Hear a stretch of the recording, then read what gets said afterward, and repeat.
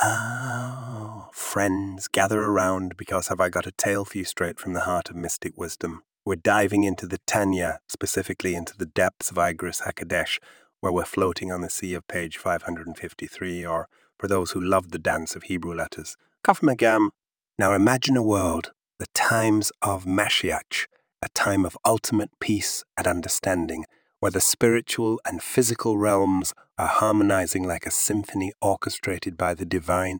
You might think, hey, in such a world, do we even need to worry about the nitty-gritty of laws like Shrita, the proper way to slaughter for kosher meat? Well, my friends, the answer is a resounding yes. You see, even when Mashiach struts onto the scene, we'll still be here, living our lives, grilling our steaks, and yes, needing to know the ins and outs of kosher law.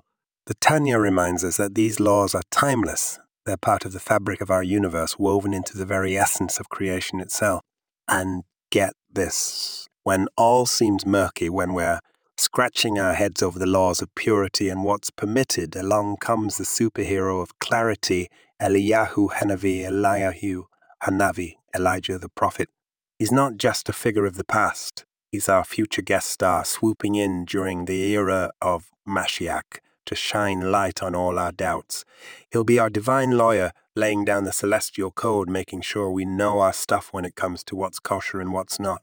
So keep your knives sharp and your minds sharper, because even in the brightest of futures, we've got a legacy of laws to uphold. And when in doubt, just wait for Elijah's grand encore.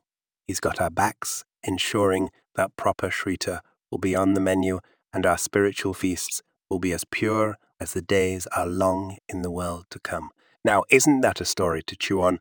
Keep marinating in these thoughts until next time on Kabbalah Quick Thoughts.